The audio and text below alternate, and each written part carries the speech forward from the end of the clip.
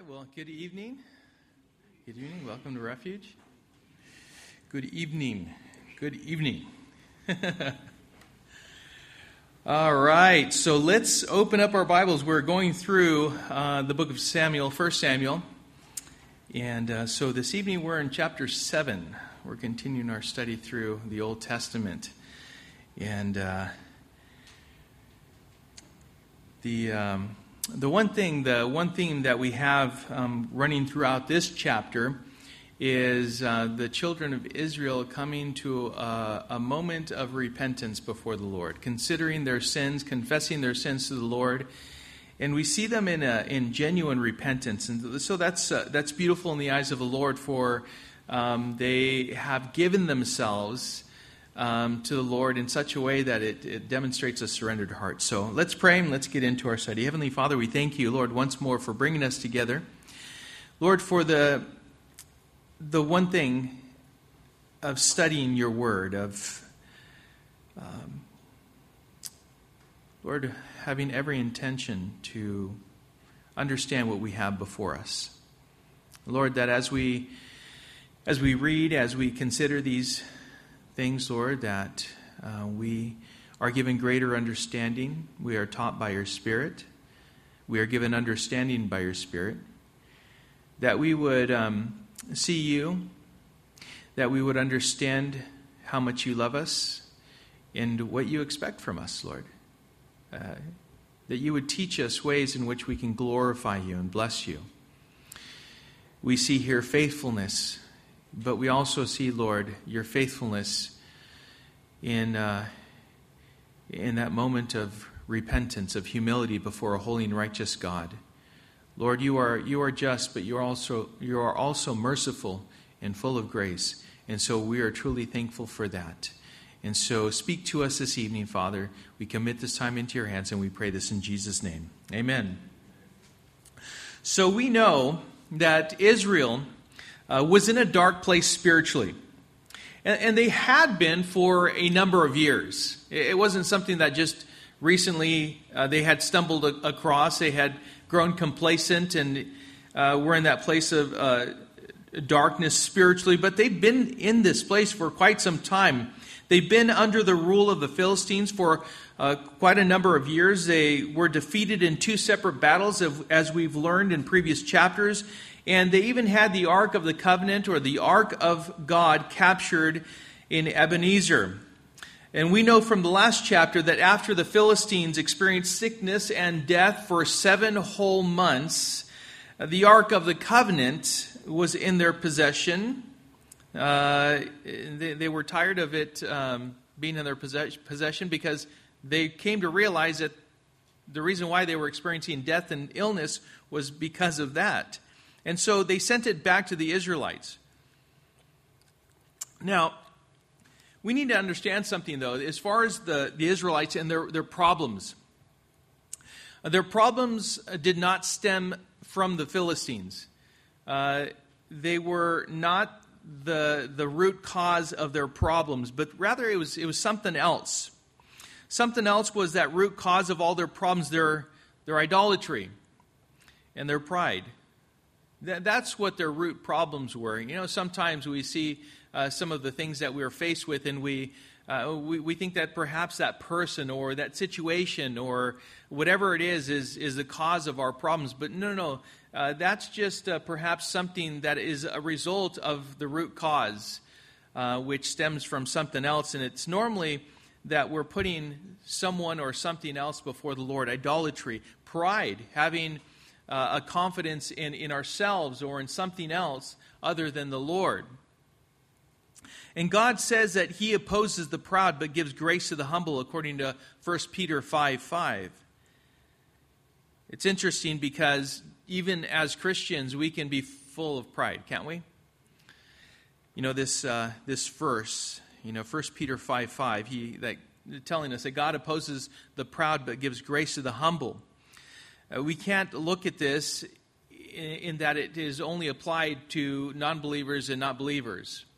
God is fair. He doesn't play favorites. When God says that, he does not make an exception for the proud Christian, but only opposes the unbelieving person who is prideful. No, God opposes the proud, because pride is trust and faith in something other than God. Pride in, and you can fill in the blank. There's a pride in because you're finding strength in something, or you assume that there's strength in something else. It could be yourself. It could be in someone else. It could be in horses. Now, you know what?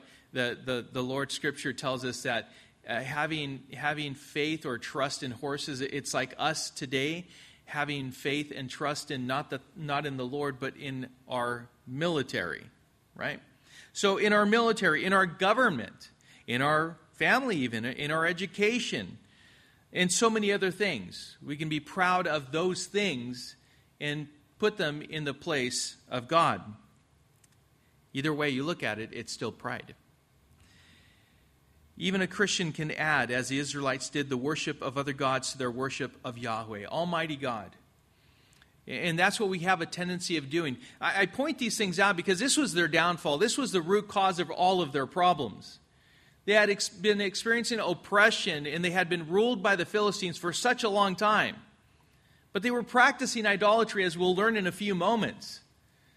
They were given to the ways of the world, you could say, to the ways of the Philistines. And we have a tendency to do that too. We need to be reminded of these things. You know, it's God and the gods of the world, whatever that may be. We find our trust, and we put our trust in the Lord, but yet at the same time we put our trust and faith in other things and other people.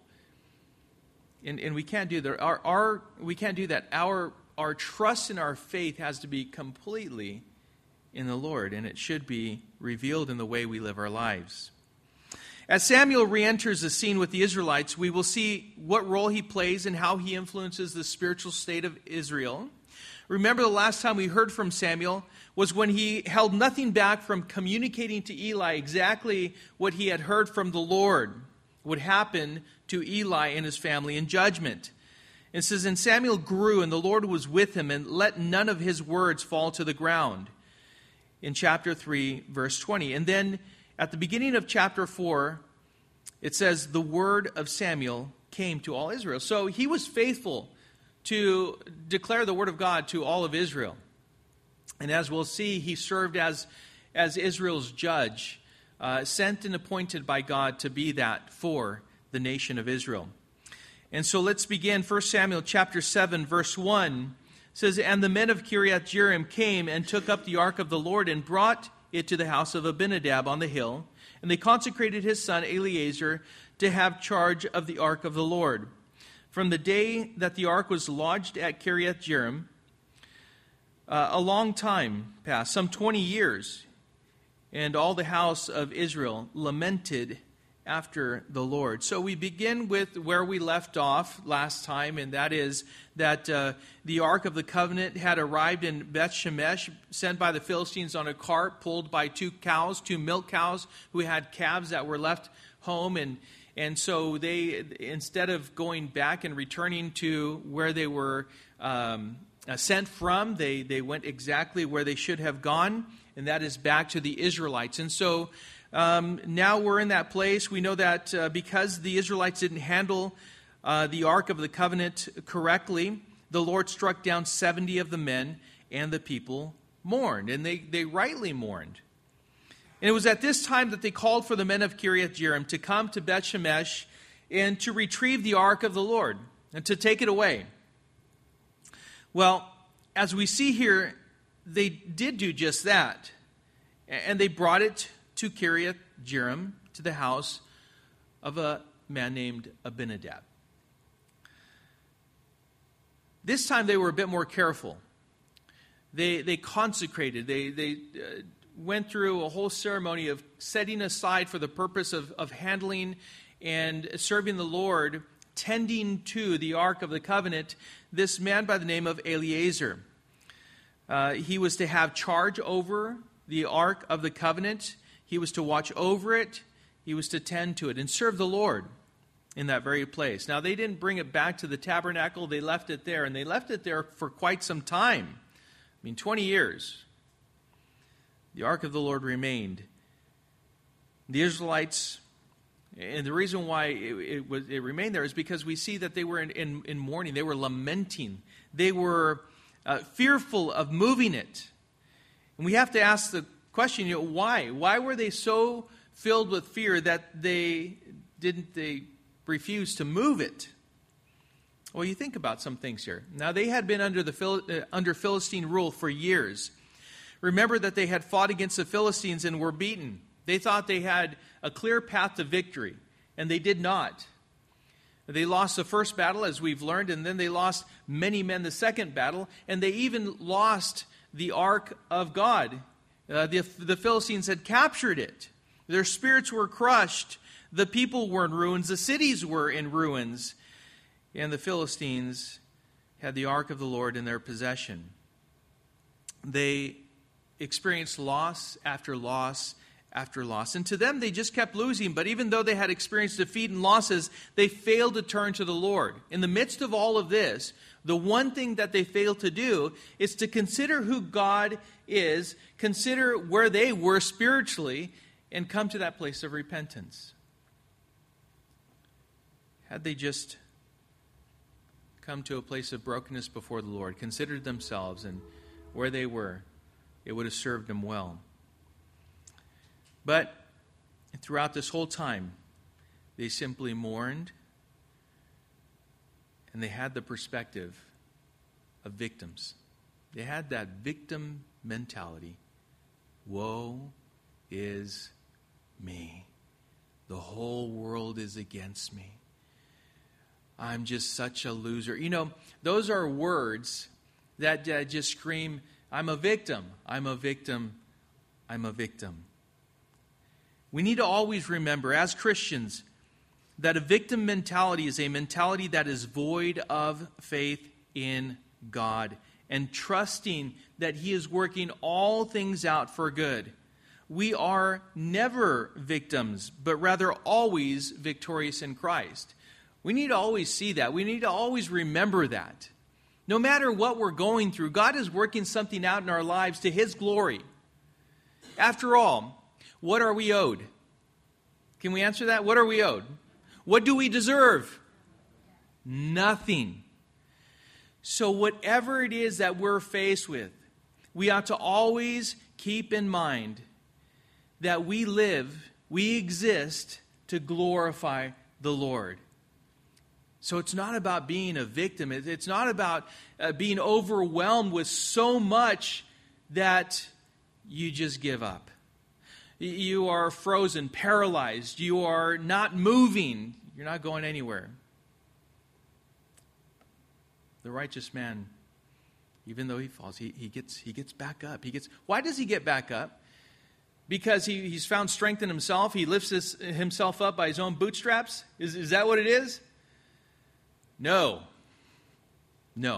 It's because he realizes that God is amazing. He's full of grace. He's merciful. And He desires that we get back up and continue to walk with Him. Continue to walk with Him. Listen to this. The Apostle Paul writes to the Corinthians in 2 Corinthians chapter 4, verses 8 through 10. We are afflicted in every way. So he's not saying that we're not afflicted. So he tells the church in Corinth, we are afflicted in every way, but not crushed. Perplexed? Yeah, there are some things. Can we figure everything out? Do we have everything figured out? No, some things are just perplexing. They're beyond my understanding, but we're not driven to despair. In other words, we're not to be driven to that point or allowed ourselves to be driven to that point to where we lose all hope, because our hope is in Christ. We're persecuted, but we're never forsaken. God never turns His back on us. Even though we're in the middle of being persecuted, hey, we cry victory. Why? Because God is with us. And He says He'll never leave us, never forsake us. And He is true to His word. We're struck down, but we're not destroyed. Always carrying in the body the death of Jesus, so that the life of Jesus may also be manifested in our bodies. You see, he was victorious over sin and death. And so are we in Christ. And so we are more than conquerors in Christ Jesus our Lord. So we need to keep our eyes fixed on Jesus and trust in him to get us through anything and everything. He is with us wherever we go. Whatever situation we find ourselves in, he is always there. Remember that. So it's not having a victim mentality that glorifies the Lord. It's having a victorious mentality. It's having the mentality and an understanding of a perspective and that you're walking in truth, knowing that in Christ we are victorious. We are more than conquerors. But that's where they were for a long time. Verse 3, though, the tables start turning, though. This is what's wonderful here. I love this chapter. Verse 3, and Samuel said to all the house of Israel, if you are returning to the Lord with all your heart, then put away the foreign gods and the Ashtaroth from among you, and direct your heart to the Lord, and serve him only, and he will deliver you out of the hand of the Philistines. So the people of Israel put away the Baals and the Ashtaroth, and they served the Lord only. So, it was true. They did have God Almighty, and during this time they were serving other gods. They even had them in their possessions, these little figurines and these items that prove that they were worshiping other gods. They had taken the gods of the Philistines as their own. The gods of the world became the gods of God's people. Samuel knew this, and it is implied here that the Israelites were finally ready after all of these years. After all of these years, they were finally ready to repent, to forsake and abandon their foreign gods, and worship the Lord God Almighty exclusively, just him. They were ready to put all of their gods aside. Now we know that Samuel was a prophet, and he was also a judge for Israel. And he preached repentance. He was faithful to the Lord. He was faithful to preach to them the truth of God's word. Hey, listen, what you need to do is you need to repent at this very moment. You need to forsake all other gods. You need to serve the Lord exclusively. You need to come to repentance. You need to set yourself aside, apart from the world and unto the Lord.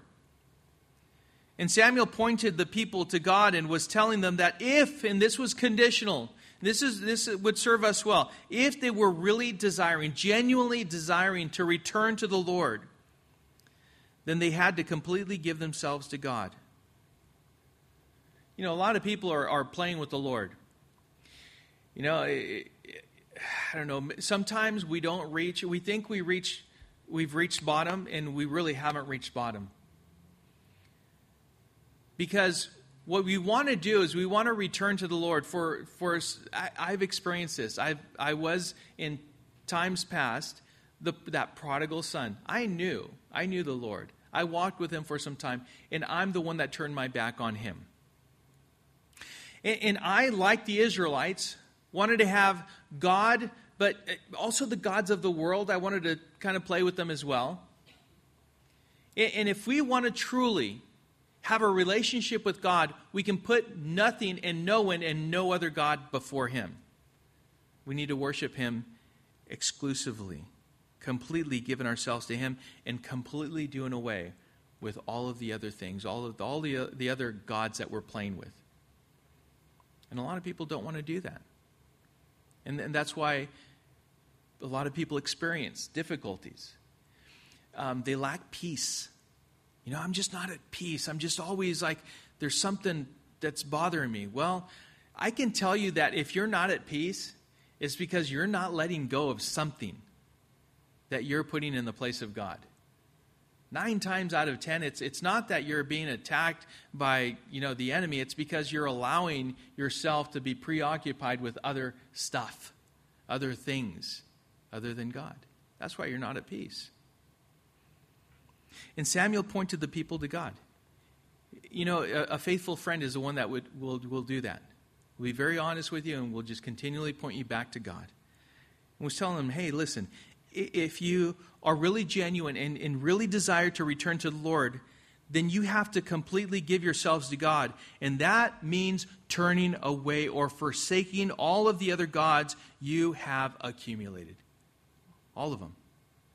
And serve and worship God exclusively. They couldn't believe in the gods of the Philistines to do certain things, and perhaps maybe the God of Abraham, Isaac, and Jacob to do the rest. It just doesn't work that way. They were to put their complete faith in God. And Samuel told the Israelites that God would deliver them out of the hand of the Philistines, out of the hands of your enemies. God will deliver you.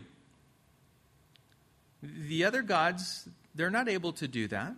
Why? Because, we talk about other gods, but really, are there other gods? There is no other God. There are no other gods. It's our imagination.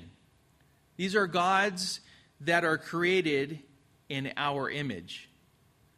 We make them to be what we want them to be for our own selfish reasons. But Samuel was telling him, hey, listen, God, Almighty God, He has the power to deliver you. Nothing and no one else. Sometimes, we have certain things that we need to be delivered from. You have an anger problem. Maybe you're bitter over some things that have happened throughout your life, recent or not. It could be years ago that you're still holding on to, and you're just bitter. I just don't know how anyone can really let go of that. Do you have a lust problem? Do you find yourself being resentful?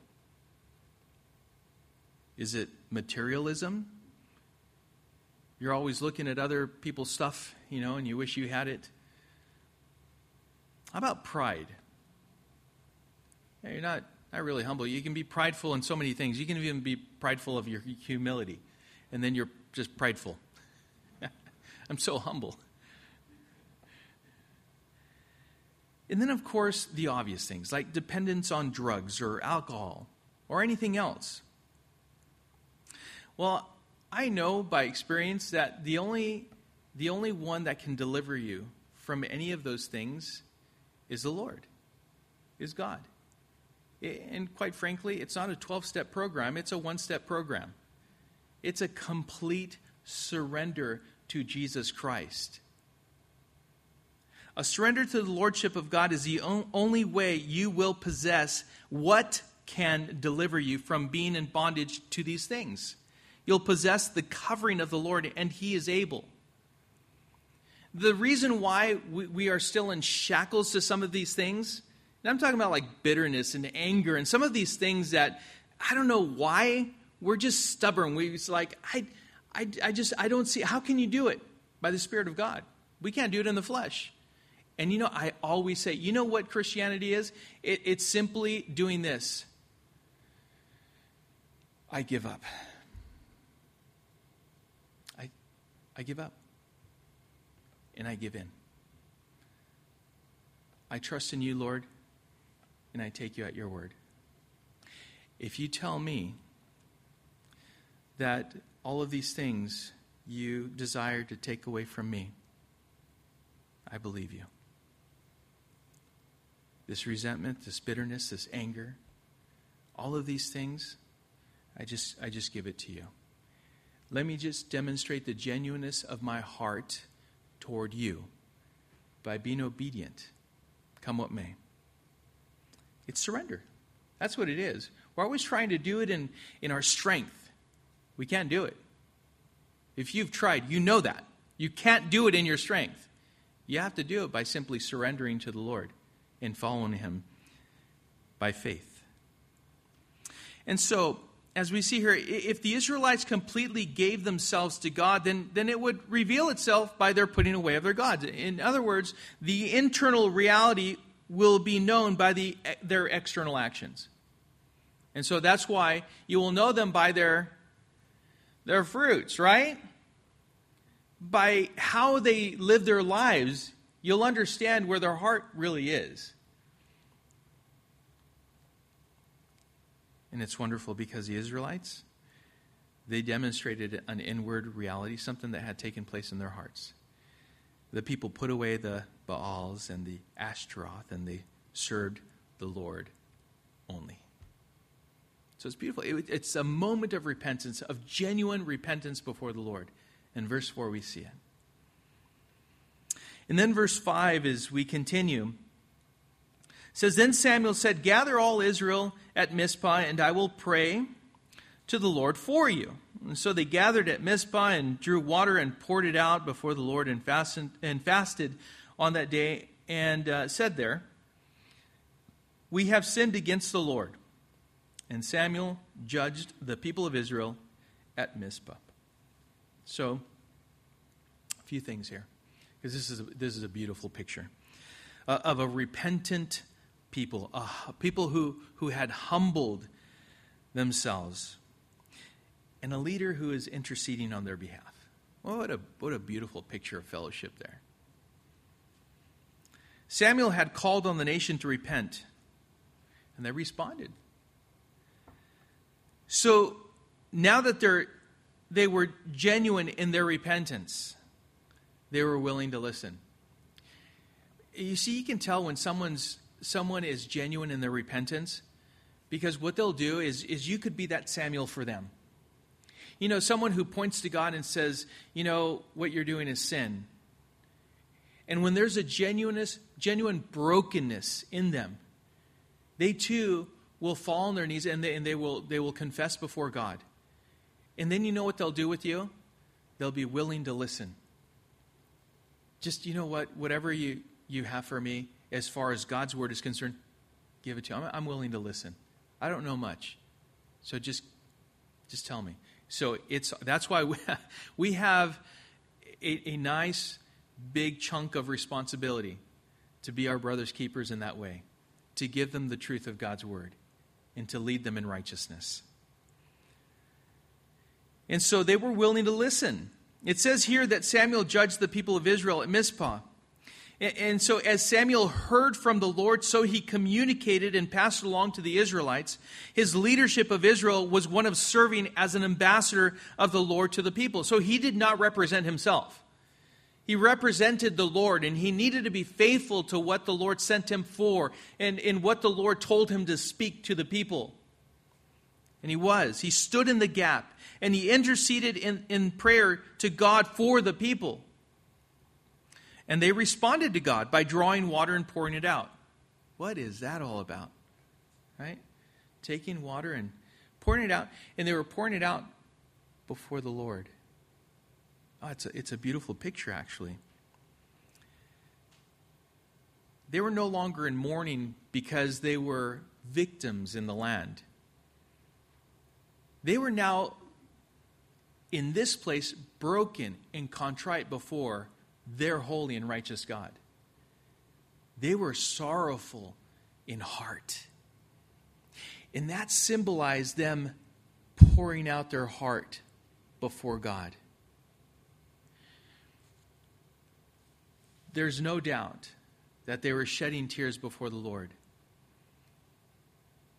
And when a heart is truly humbled before the Lord, there are these tears and not enough. This pouring out of water is just, we're pouring out our heart before you. That's what it symbolized.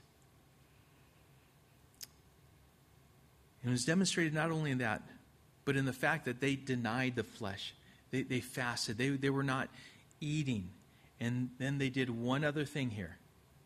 They confessed. They confessed.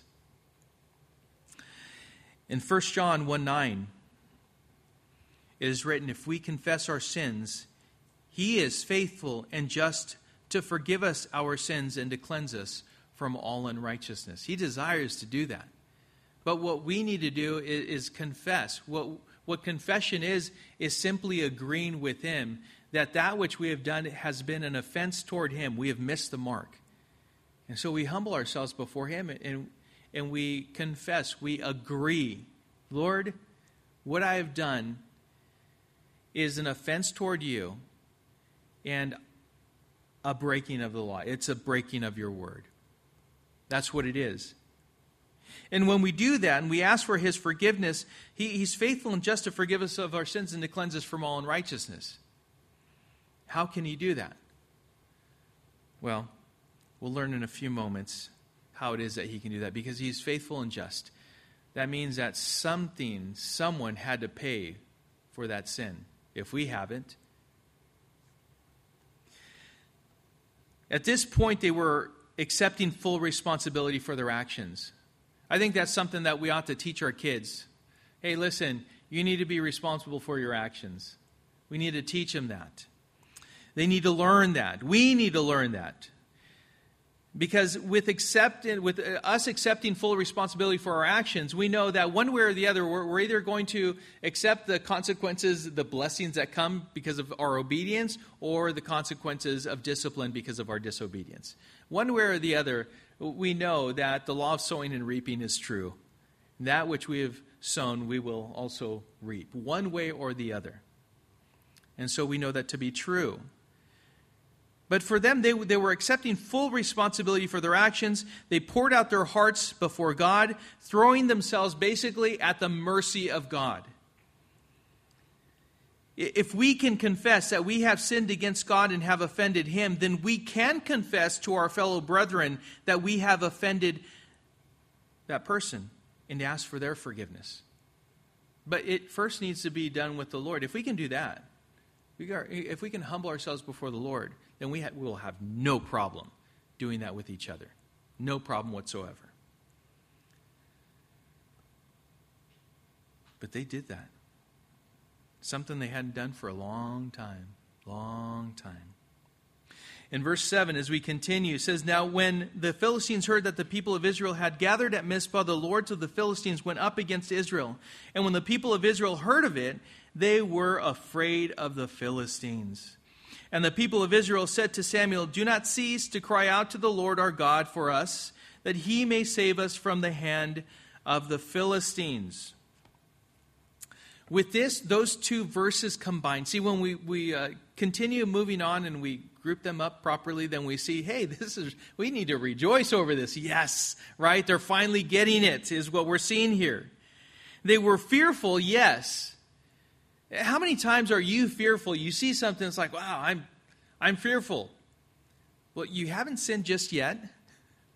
You could. It depends on what that fear drives you to do. What you decide to do in the midst of that fear. Because even though they were fearful, the Philistines had gathered together. It's like, I don't want to go there again. I don't want to experience another loss. Well, they did the right thing. They were fearful, and at that time, they ran to God. This time it was different. They ran to God. They asked Samuel to pray for them. And by the way, don't stop praying for us. Please, pray. Seek the Lord. Pray. Don't stop. Please don't stop. The Philistines assembled against the Israelites. When they heard, they were all at Mizpah. Maybe they thought that, hey, all of Israel was there. We can take them all out in one fell swoop. They're all there. And of course, the Israelites should have been more confident in the Lord, right? We can criticize them. What's wrong with the Israelites? Have they not learned? Didn't they just repent and turn to the Lord? Why aren't they at this point expressing a strong faith in the Lord? What's wrong with them? Well, like I said, any one of us in our moment of weakness can experience fear. But we can run to the Lord. We can't dismiss, we can't ignore the fact that they at least exercised the little faith they had. They did exercise that little faith that they had. They didn't run, did they? They could have ran. They didn't run. They asked for prayer and a petitioning of God to save them from the hand of the enemy. The little hope they had was what they were clinging to. A little bit with the Lord is enough to help us through the most difficult of times. A little hope with the Lord. That's what they were clinging to. They were holding on to with everything they had. Even if, listen to this, even if it was through the faith of one man who is willing to stand in the gap for them.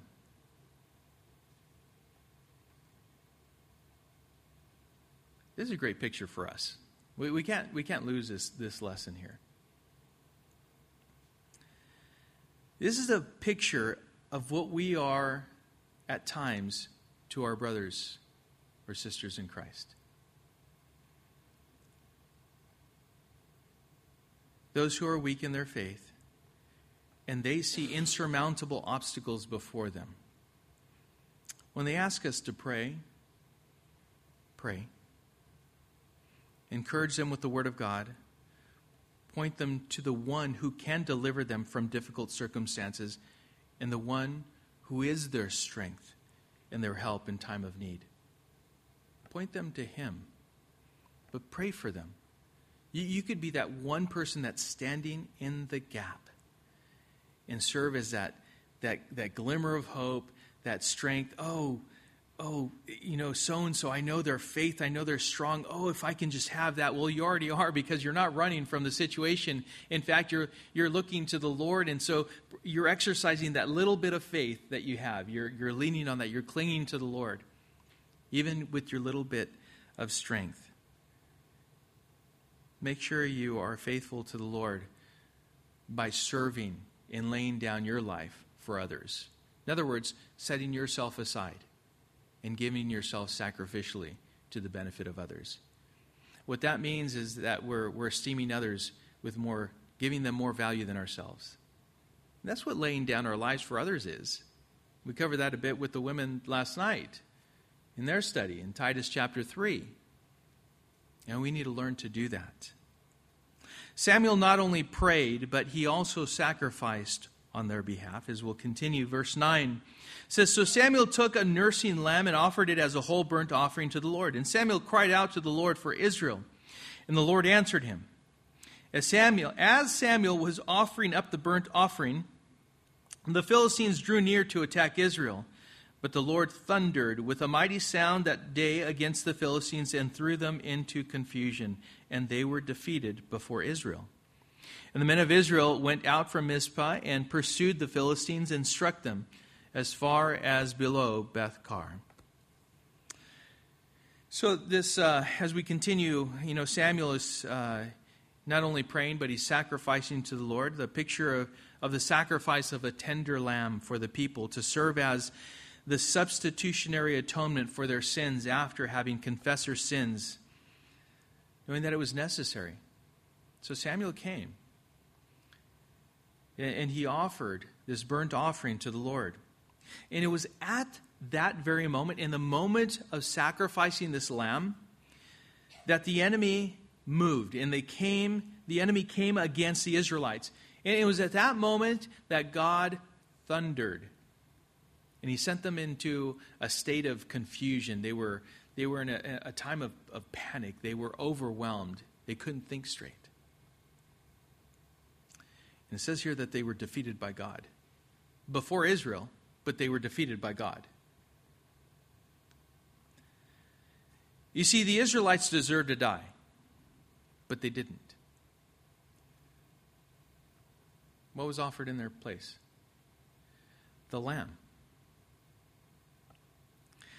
Jesus was offered in your place, even though you were the one who deserved to pay for your own sins. I deserve to pay for my own sins.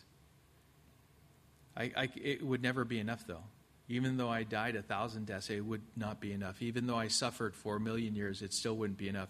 Why? Because I'm an imperfect sacrifice, and always will be. So I could never atone for my own sins. There's never a penance that's enough. Never. That's why the Father had to send the Son to die on the cross for us, for our sins. Behold the Lamb of God who takes away the sin of the world.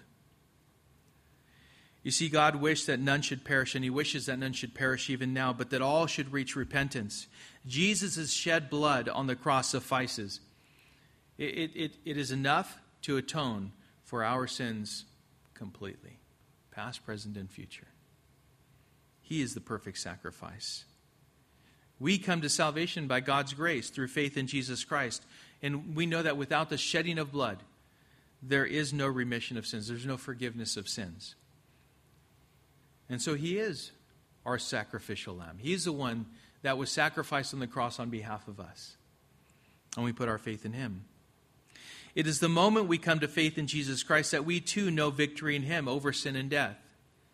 For them, at that point, the little bit of faith that they had, they were God's people, but they turned, they repented, they confessed. They were there with broken and contrite hearts before a holy and righteous God. And he accepted that sacrifice, that burnt offering on their behalf. And he was faithful. He demonstrated victory over their enemies before them. But it was God's victory, not theirs. It was God's victory. If you're jotting down some notes, write down Romans chapter 6, verses 5 through 14. And then 1 Corinthians chapter 15, verses 54 through 57. I want to read it, though, because we have victory in this way, in Christ. So Romans chapter 6, verses 5 through 14 says, "For if we have been united with him in a death like his, we shall certainly be united with him in a resurrection like his. We know that our old self was crucified with him in order that the body of sin might be brought to nothing, so that we would no longer be enslaved to sin. For one who has died has been set free from sin. Now, if we have died with Christ, we believe that we will also live with him. We know that Christ, being raised from the dead, will never die again. Death no longer has dominion over him. For the death he died to sin once for all, but the life he lives to God. So you also must consider yourselves dead to sin and alive to God in Christ Jesus. Let not sin therefore reign in your mortal body, to make you obey its passions. Do not present your members to sin as instruments of unrighteousness, but present yourselves to God as those who have been brought from death to life, and your members to God as instruments for righteousness. For sin will have no dominion over you, since you are not under law, but under grace." Oh, the victory we have over sin. It no longer has the ruling power it once had. In Christ, it doesn't have that. 1 Corinthians chapter 15, verse 54. Chapter 15, verse 54 says, "When the perishable puts on the imperishable, and the mortal puts on immortality, then shall come to pass a saying that is written, Death is swallowed up in victory. O death, where's your victory? O death, where's your sting? The sting of death is sin, and the power of sin is the law. But thanks be to God who gives us the victory through our Lord Jesus Christ." Victorious in Christ. But it was because of what he has done. And in Christ, not only have we died to our old, but we have come to know a new heart, a new desire in Christ. We are new creatures in Christ. Behold, the old has passed away. So we need to understand that the shed blood of Christ gives us victory over our enemies, which is sin and death. And so when God with the Israelites, when he had victory over the enemies, this was over the world. This is what the Philistines is a picture of. Egypt is also a picture of the world. And so with God we have victory. The Israelites had victory over their enemies, the Philistines. Now, for Israel, they simply took back what the Lord gave them. At this point, they saw what had happened with the Philistines. They pursued and struck the Philistines down. And it says they struck them as far as below Beth-kar. So they chased them for a long distance and they struck them. But remember, the victory was God's already. In verse 12 says, Then Samuel took a stone and set it up between Mizpah and Shen, and called its name Ebenezer, for he said, Till now the Lord has helped us. So the Philistines were subdued and did not again enter the territory of Israel. And the hand of the Lord was against the Philistines all the days of Samuel. The cities that the Philistines had taken from Israel were restored to Israel from Ekron to Gath, and Israel delivered their territory from the hand of the Philistines. There was peace also between Israel and the Amorites. So Ebenezer, we've learned this previously, means the stone of help. The Lord, just remember, the Lord is our rock and our ever-present help in time of trouble. And Samuel and the Israelites acknowledged that it was the Lord who had given them victory, and they memorialized that with the rock that they set up. It's good for us to remember those times, those moments, to where God gave us victory. Why? Because it gives us strength. It gives us, these memories of the Lord's faithfulness and how it is that He brings us through those difficult times. The land had been restored to Israel, and the Lord also gave them peace with the Amorites. The Lord gives us victory, but He also, in that victory, gives us peace. He gives us peace. What Israel never realized in compromise, they now realize when they humbled themselves before God and repented of their sins, pleading for mercy and forgiveness. And again, we go back to that one word. It's just surrender.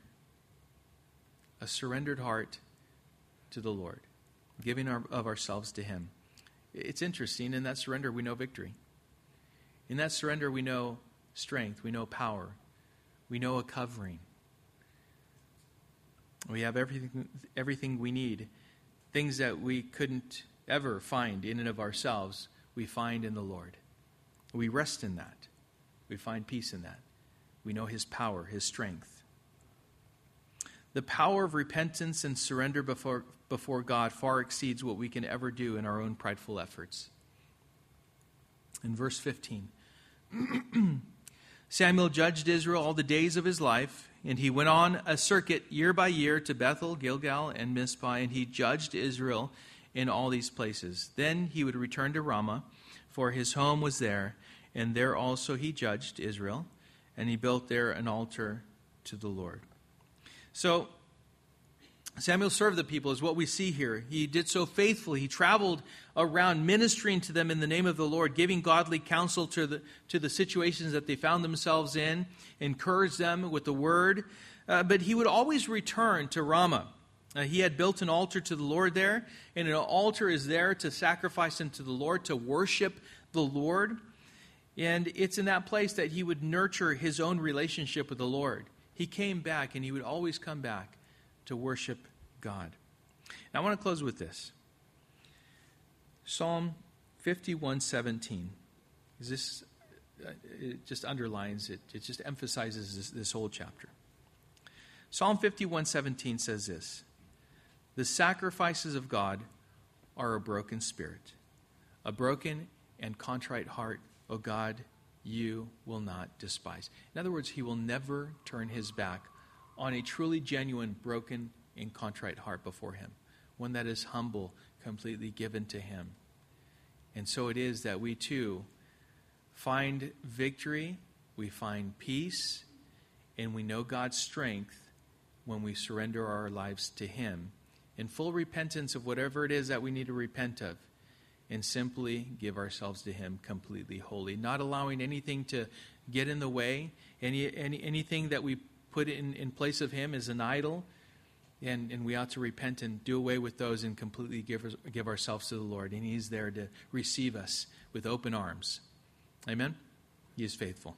Father, we thank You, Lord, for loving us the way You do. We thank You, Lord, that we can come to You at any given time. And Your word tells us that if we confess our sins, You are faithful and just to forgive us of our sins and to cleanse us from all unrighteousness. Thank You, Lord. Thank You that You do not despise a broken and contrite heart. Lord, the moment we genuinely come to You in repentance and we ask for Your forgiveness, You give it to us.